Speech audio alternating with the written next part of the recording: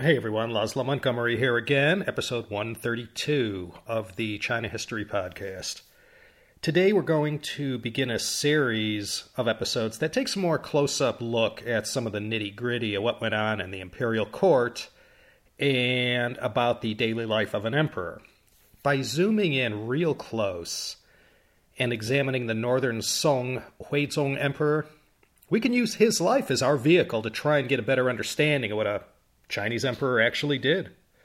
Through Huizong, this will also be a chance for us to take a long, hard look at the Northern Song dynasty and review some info in more detail from past episodes. We'll touch on episodes CHP 28 on the Northern Song as well as CHP 71 on Ouyang Xiu. As a casual student of Chinese history, there was something about the Huizong emperor that always intrigued me. To have been born so high and to have lived the privileged life that he did for so long, and then to fall so low and endure a most degrading and uncomfortable fate, living out his last years in such humiliating and desperate conditions. When I look at world history and consider the many fates of conquered monarchs, the Emperor Huizong's fate ranks right up there as one of the worst. It wasn't a gruesome fate, not in the Louis XVI, Nicholas II, or Charles I category, but it was pretty miserable all the same. That, for some reason, was something that defined this emperor to me more than what he's also known for, that is, his achievement as a patron of the arts and his personal achievements as a painter, poet, and calligrapher. So when I saw that Dr. Patricia Buckley Ebry at the University of Washington recently published a book called Emperor Huizong, I bought it immediately and put it in the queue for future podcast fodder. It is a nice, big, thick, juicy tome, weighing in at 515 pages plus another 133 pages of notes, references, and appendices. I took one look at this book and I knew there was a whole multi-part series of podcasts just waiting to see the light of day. And today we're going to get to it. Up till now, and may I also say by popular demand, we haven't gone into that much detail about any of the reigns of any emperor. We talked big picture issues, but never scratched too deep below the surface. So I'd like to take this opportunity to use Dr. Ebry's latest work as a primary source and look at the life of this Northern Song dynasty emperor. And from this look at Huizong's life, we can perhaps get a better understanding of what life was like at the top in that day. The good thing about today's topic is that by the time of the Song dynasty, they really knew how to keep records. A lot of stuff survives from all kinds of sources. The Song dynasty was founded by Zhao Kuang-yin in 960. Even though that was 1,054 years ago, somehow quite a bit of material has survived to our present day to give us a pretty good look at almost every aspect of the Song dynasty. In fact, according to Endymion Wilkinson's China History New Manual, more works survive from the Song, from both official and private sources, than from any previous dynasty. The reason is that, unlike the Han, the Jin, Sui, and Tang, it's during the Song that block printing goes mass market, and there occurs a spike in the amount of printed materials that gets out there. I said in that Ouyang Xiu episode that under the Song, China had its Gutenberg moment. And from these Song materials, China scholars over the centuries from all over the world have collectively raised overall understanding of the Song dynasty to a degree where we actually know a heck of a lot about what life was like then. As far as court-related documents and histories, I hate to use the P word, but there indeed were a plethora of documents that survive and give us all the minutiae that scholars ever wanted to know about how the machine of state operated. So let's get our bearings on where the Huizong emperor fits in the bigger Song dynasty picture. The Song dynasty ran from 960 to 1279, 319 years. 167 years with the main capital in the north at Kaifeng, and then for 149 years down in Lin'an near Hangzhou in the south. The northern Song, the southern Song. As you all remember from past episodes, the northern Song were kicked out of Kaifeng by the Jurchens, and the southern Song are later swept away by the invading Mongols led by Kublai Khan, who ushers in the Yuan dynasty. So let's quickly review everything that led up to the time of Huizong. Now, not including the last northern Song emperor, Huizong's eldest son, who was thrust onto the throne at the last minute as the Titanic ship of state was slipping beneath the waves. There were 7 emperors who reigned during the northern Song, all surnamed Zhao, like the founder, Zhao Kuangyin, also known as the Song Emperor Taizu. The emperorship went from Taizu to his brother Taizong, then to his son, Zhenzong, followed by his son, Renzong, who, like the Song founder, died without sons. So the emperorship was passed to an adopted son who became the Huizong emperor. Now we're getting close to our time period today. The Huizong emperor had a son, the Shenzong emperor, the 6th Song emperor. Shenzong is pretty important to our story because a lot of stuff happened under the Shenzong emperor's watch. The Shenzong emperor had many sons, but the 2 we care about are his oldest son, who succeeded him as the Huizong emperor, and then we come to the subject of today's episode, the Huizong emperor's younger brother from a different mother, the Huizong emperor. So let's back up to the Shenzong emperor. He reigned from 1068 to 1084. This was the time of William I, a.k.a. William the Conqueror. The First Crusade will begin during Shenzong's son, the Huizong Emperor's time. Gunpowder had just been invented and was described for the first time in the Wu Jing Zong Yao in 1044. Song society was the most vibrant China had ever seen before. People were on the go, and there was a lot of migration of northern elites and literati to the south. So this is the setting. The big achievement or big disaster, depending on your politics, were the new reforms of Wang Anshi. The Shenzong emperor invited Wang into his government and gave him carte blanche to institute the widest range of reforms pretty much ever in Chinese history. Everyone in China was affected by these reforms. Wang Anshi was a progressive liberal inspired by an earlier vice-chancellor, Fan Zhongyan, who proposed that it was a good idea to take care of the poor and middle class and help them to rise up. And this will, in turn, rise up the whole nation by making it stronger and, most importantly, providing a regular flow of increased tax revenue into the Song treasury. That was the basic idea in theory. I'm sure you've heard that one before. But Wang Anshi's reforms went far beyond providing for the welfare of the peasantry. They had a massive impact on the military, the bureaucracy, commerce, finance, agriculture, and how society itself was to be organized as well. These reforms of 1068 to 1085 turned the established order on its head, and the Shenzong emperor backed Wang Anshi and allowed everything to proceed. As long as Wang Anshi had the emperor's backing, it was like a supermajority in the House and the Senate here in the States. Nobody could do anything about it. But nothing lasts forever in politics, and Wang Anshi had his comeuppance when his primary foes in the government, one-time reformer and now conservative Ouyang Xiu and Su Dongpo, were able to stop Wang in his tracks. And then as soon as the Shenzong emperor died at the young age of 36, that's it for Wang Anshi, and he's out. The rich and the landed gentry can at last breathe a sigh of relief. There was a new sheriff in town, and whatever they couldn't repeal of the new reforms, they severely diluted. So pretty much from this point, around the time of the Shenzong emperor, there was some intense bad blood flowing between these reformers and conservatives. And this pretty much was the state of affairs when Huizong became emperor. Song founder Zhao Kuangyin had already been dead for 92 years. So this Shenzong emperor, as I said, he died unexpectedly and before his time. Huizong was only 28 months old. His older brother had been made the official heir only 4 days before Shenzong's death, so you know he held out to the last minute to name his successor.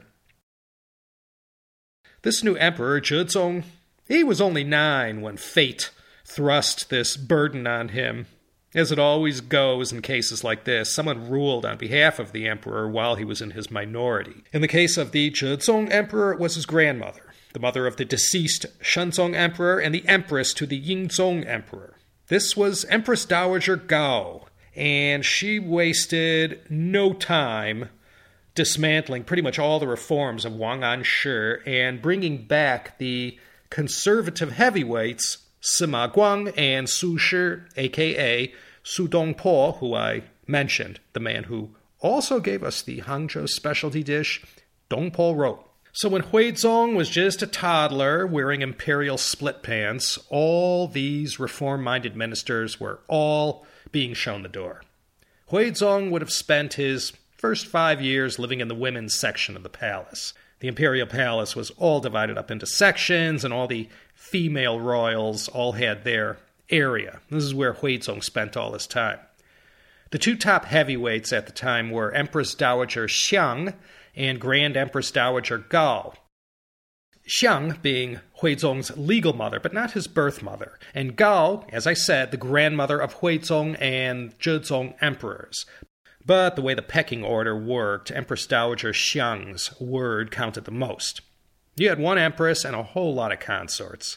The way to get ahead in the household was to bear sons for the top guy. That's how consorts improve their lot in the grand scheme of palace politics.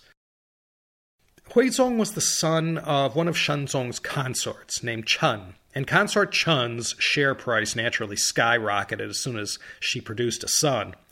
By the time Huizong was a 12-year-old prince, he received a new title that came with a nice fiefdom of 3,000 households, 1/3 of which provided him with tax income. In his day, as in ours, the rich always got richer. More titles and entitlements came Huizong's way, and to say he lived a nice, easy, privileged life was an understatement.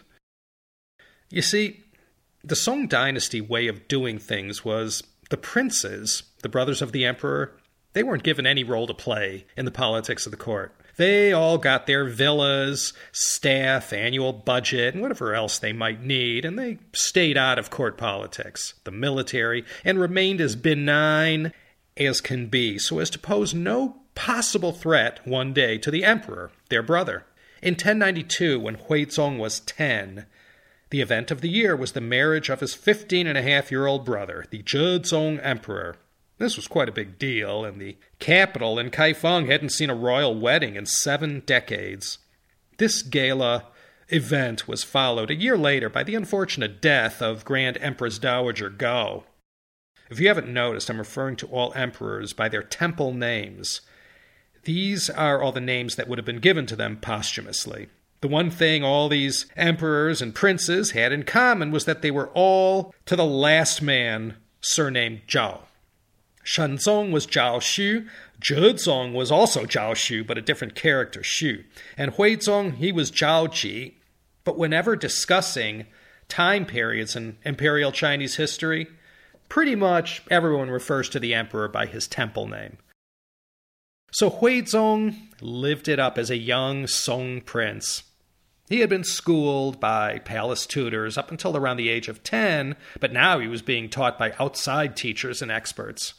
Back in those days, it was hardcore rote memorization of the classics.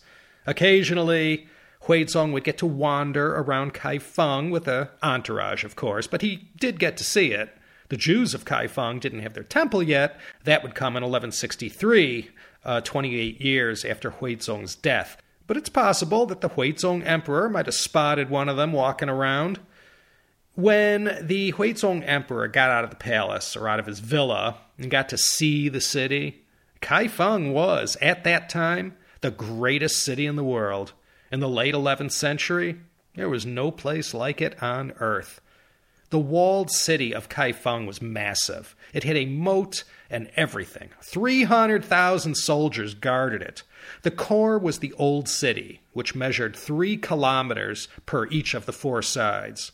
Because of the explosive population growth in the mid-10th century, new walls were built that enveloped the old city walls. These new walls were 7 kilometers long on each side and 12 meters high, almost 40 feet. The magnificent Tang Palace, the wonder of the world in its day, located in Chang'an, present-day Xi'an, those walls were slightly longer, measuring 9 kilometers per side. The Chang'an Palace was 84 square kilometers versus 49 square kilometers for the palace in Kaifeng, where the northern Song emperors hung their hat. Inside the palace, the counselors handled matters of state, and eunuchs or palace ladies attended to the personal matters of the royals. Life was completely segregated between men and women. Princesses were all married out of the palace by the time they were 16, as far as nobility goes. In the Song dynasty, you had the Zhaos, and that's it. No Marlboroughs, Fujiwaras, or other big hereditary nobles. You had the Zhao imperial clan, and no one else. There were 21 gates that led you in and out of the city. A moat surrounded the walled city, 30 meters wide and 5 meters deep. The population of Kaifeng during the time of Huizong was about 1.2 million inhabitants, same as during the height of the Tang dynasty. But Kaifeng's scale was a little smaller than Chang'an. The Bian River crossed west to east through Kaifeng, and it eventually linked up with the Grand Canal, from which one could sail south to Hangzhou. There were 4 capitals of the northern Song, but the imperial family always stayed in the eastern capital of Kaifeng and didn't move around much like emperors from past dynasties. When the emperor left the palace and ventured out of the palace for some ritual or another, that was the only chance one ever got to see him. If you lived outside of Kaifeng, forget it. These guys were not like the Qianlong emperor who loved to travel around the Middle Kingdom. The palace was inside the walled city, and the place to hang out back in those days, and I guess in Chang'an as well during the Tang, was right outside the palace gates. That was where everyone assembled and met up. And wherever people assembled in masses, you also had street vendors, entertainers, beggars, theaters, places to engage in the sins of the day. There were night markets, dumpling and noodle joints, tea houses, restaurants, you name it. Everything but an internet cafe. And Huizong, on rare occasions, would get to dress up in his princely finery and ride his horse around Kaifeng, always surrounded by his palace guards, and, would check out the scene. By 1098, when Huizong was 16, he and 4 other princes, all sons of Shenzong, left the luxury and comfort of the palace and moved into the luxury and comfort of their new digs. These new princely villas were designed by no less a person than Li Jie himself. Li Jie was to architecture who, say, Sun Tzu was to military strategy. He is traditionally called China's greatest architect from ancient times. Li Jie wrote a book called the Yingzao Fa Shi, or the Treatise on Architectural Methods. This was completed under the reign of the Huizong Emperor, but it wasn't published and widely distributed until the time of the Huizong Emperor's reign.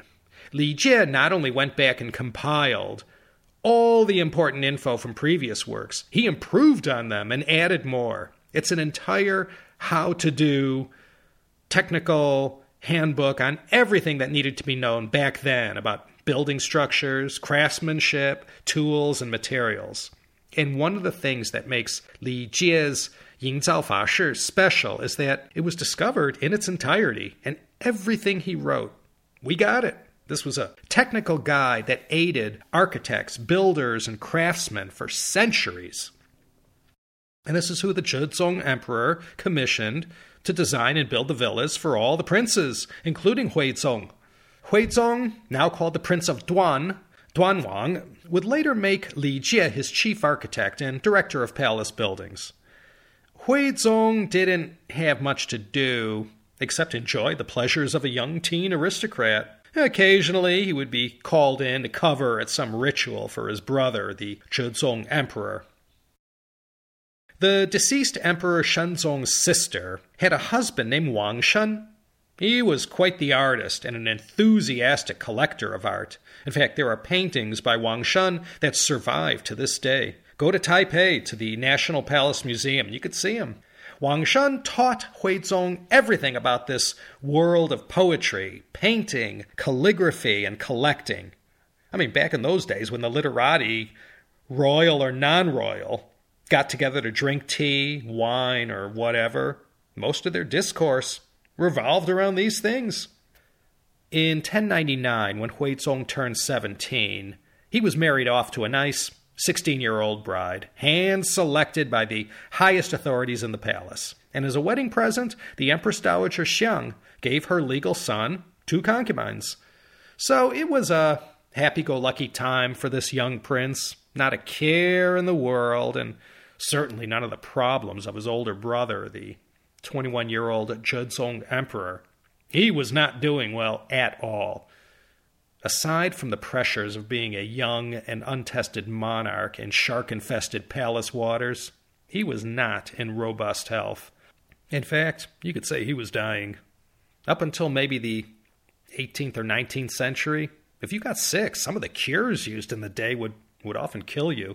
I'm not saying this is what happened in the case of the young Huizong Emperor, but he went pretty quick. Around the time of Huizong's wedding, the emperor began to complain of this persistent cough that he just couldn't get rid of, and a dose of constipation. Despite all the treatments available to the Son of Heaven, things got worse, and everyone who came in contact with the emperor saw he was visibly not well. The state of the art in medicine during the Song dynasty may have been the best in the world, but it probably wasn't all that great from our perspective today. So the Huizong Emperor, at such a young age, was starting to lose his life force. In his 14 years as emperor, Huizong with his consorts had produced a total of 4 girls. Then suddenly, when all was looking so bad, one of his consorts, surnamed Liu, produced a son, and there was rejoicing throughout the halls of the imperial city at such good fortune. Consort Liu, for her fine role, was made an empress, and the Huizong Emperor suddenly began to rally and make a comeback.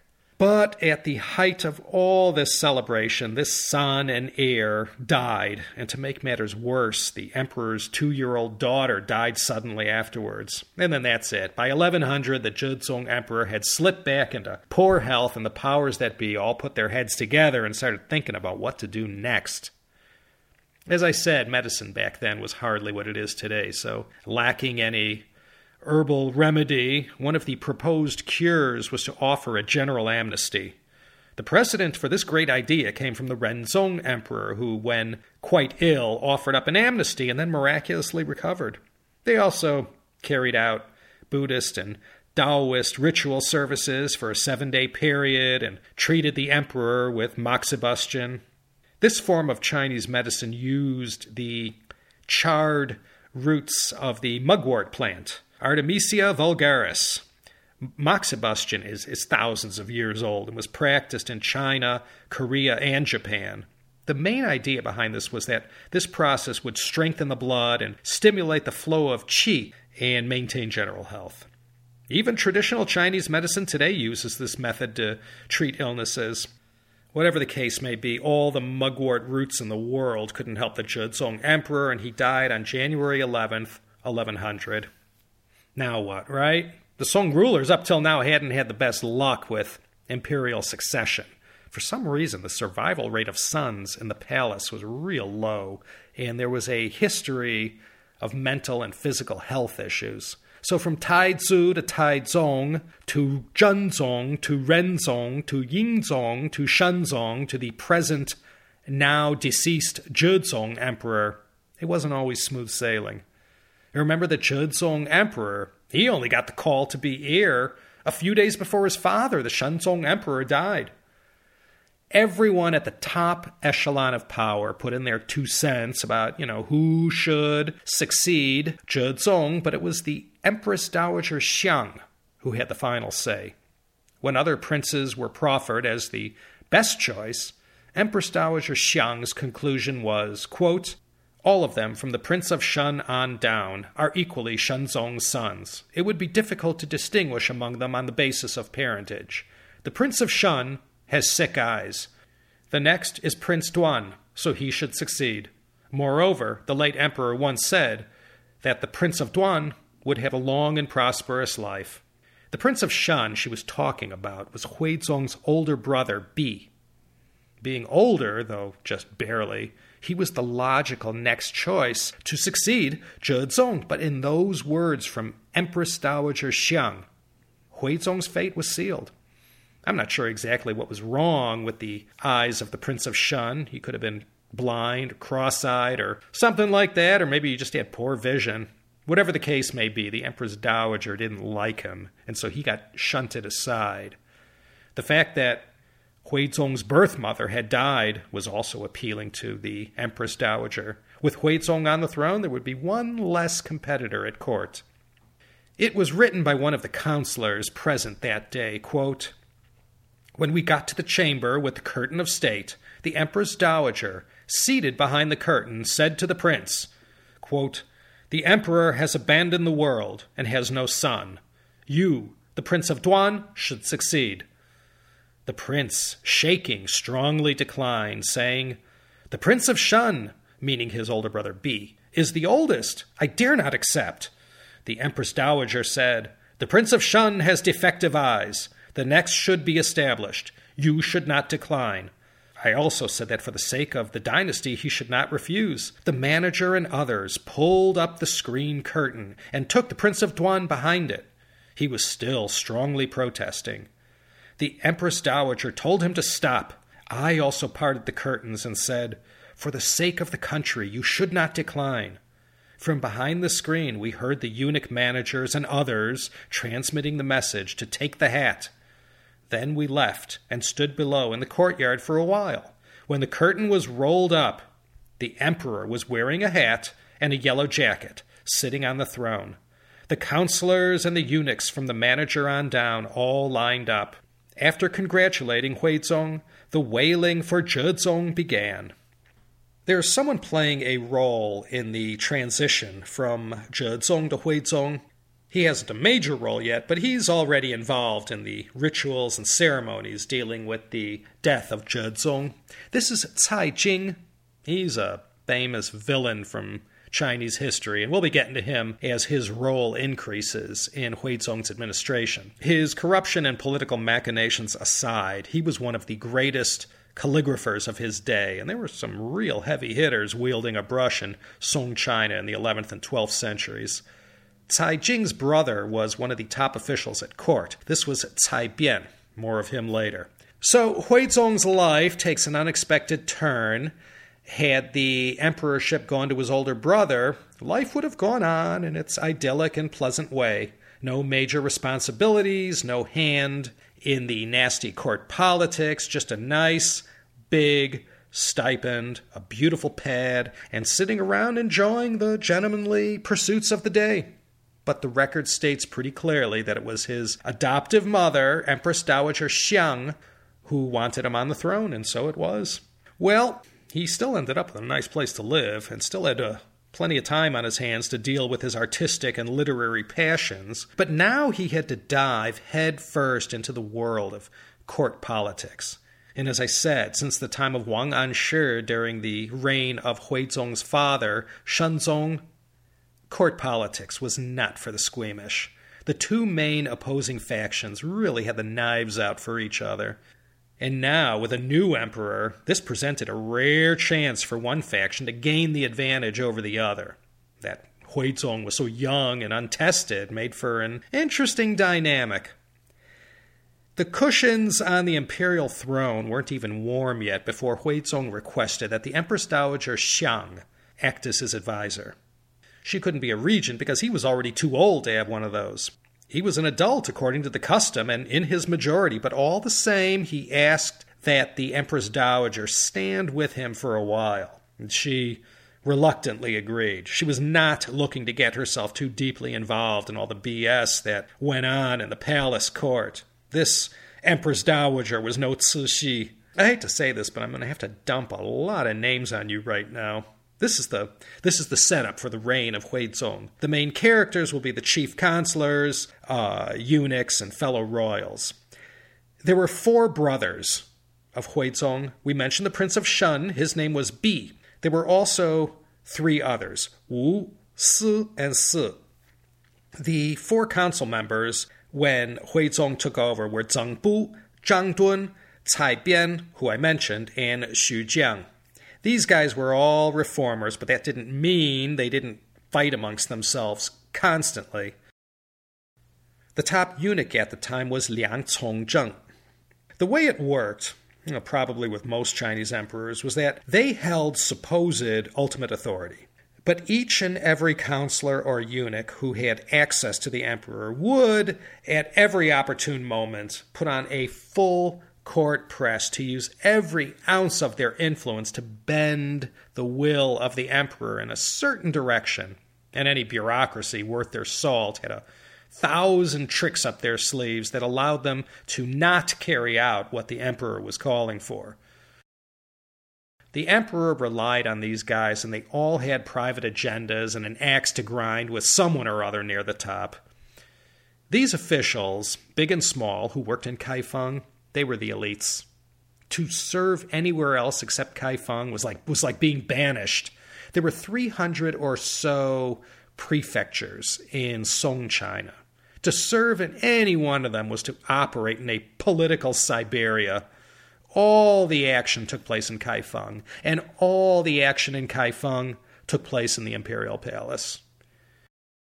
The 2 political arenas of the day where everything was decided were the Imperial Audience Hall, where all the big, major, macro-level decisions were made.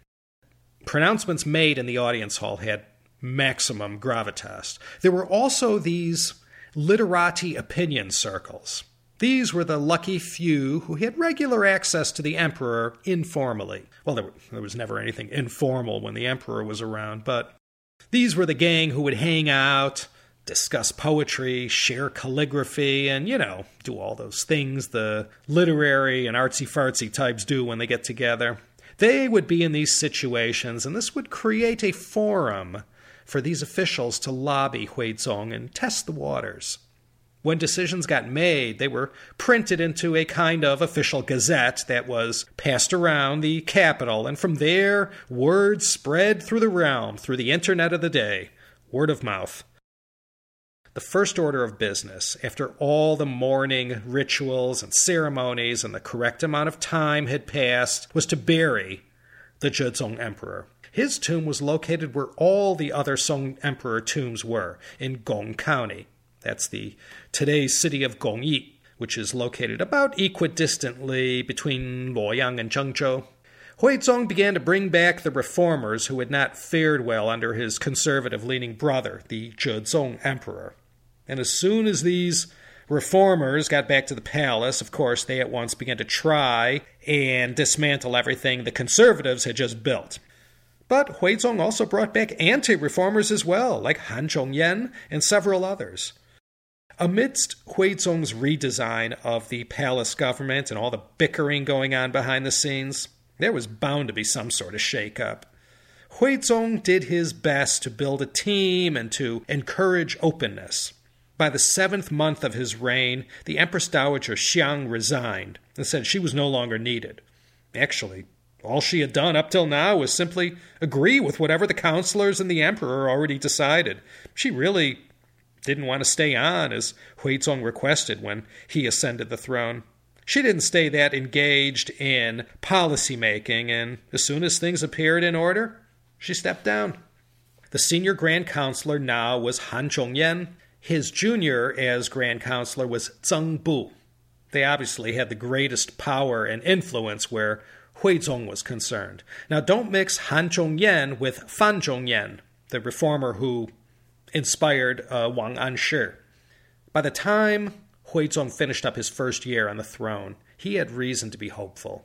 The succession was smooth and without any great opposition.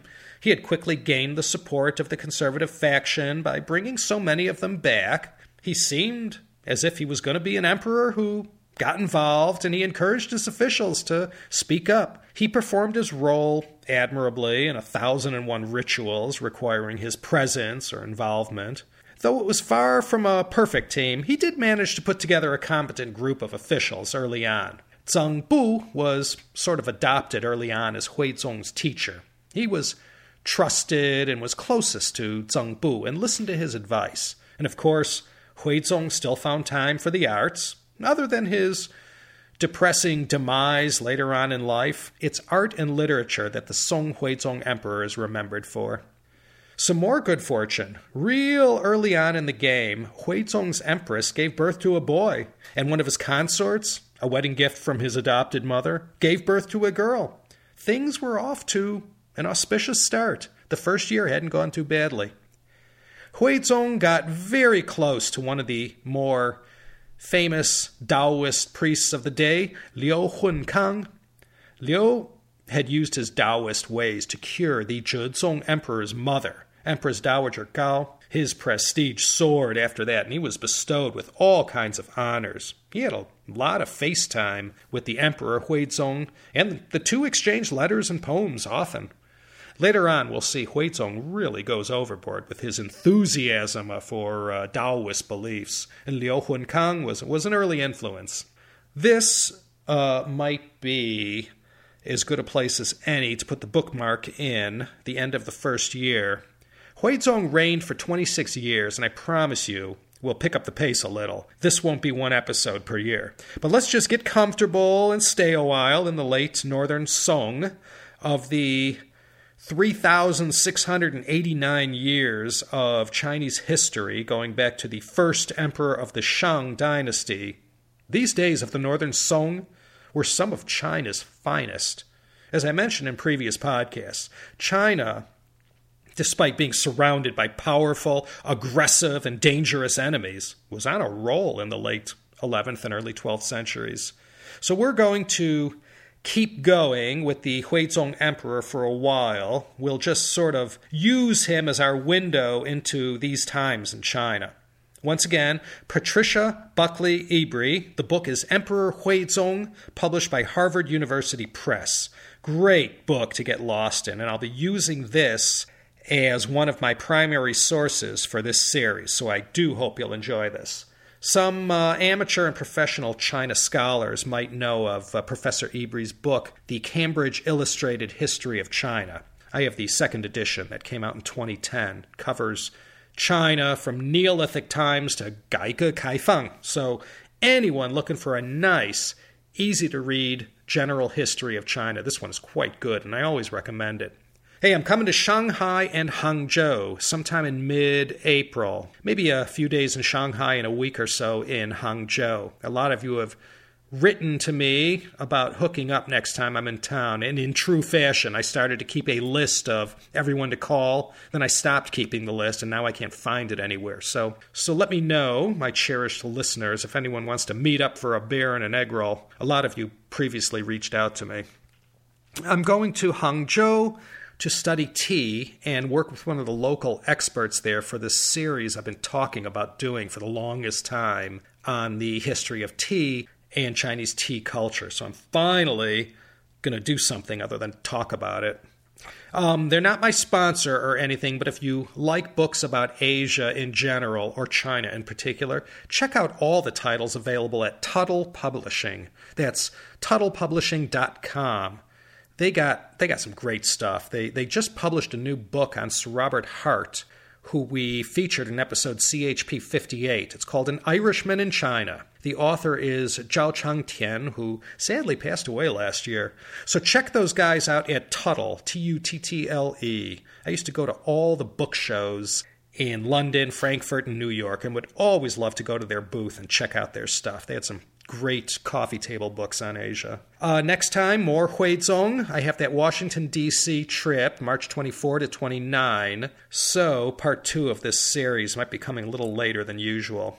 Whatever usual is these days. That's it, everyone. This is your humble narrator, Laszlo Montgomery, signing off from Claremont, California. It's azure blue skies here again, even with all the L.A. smog.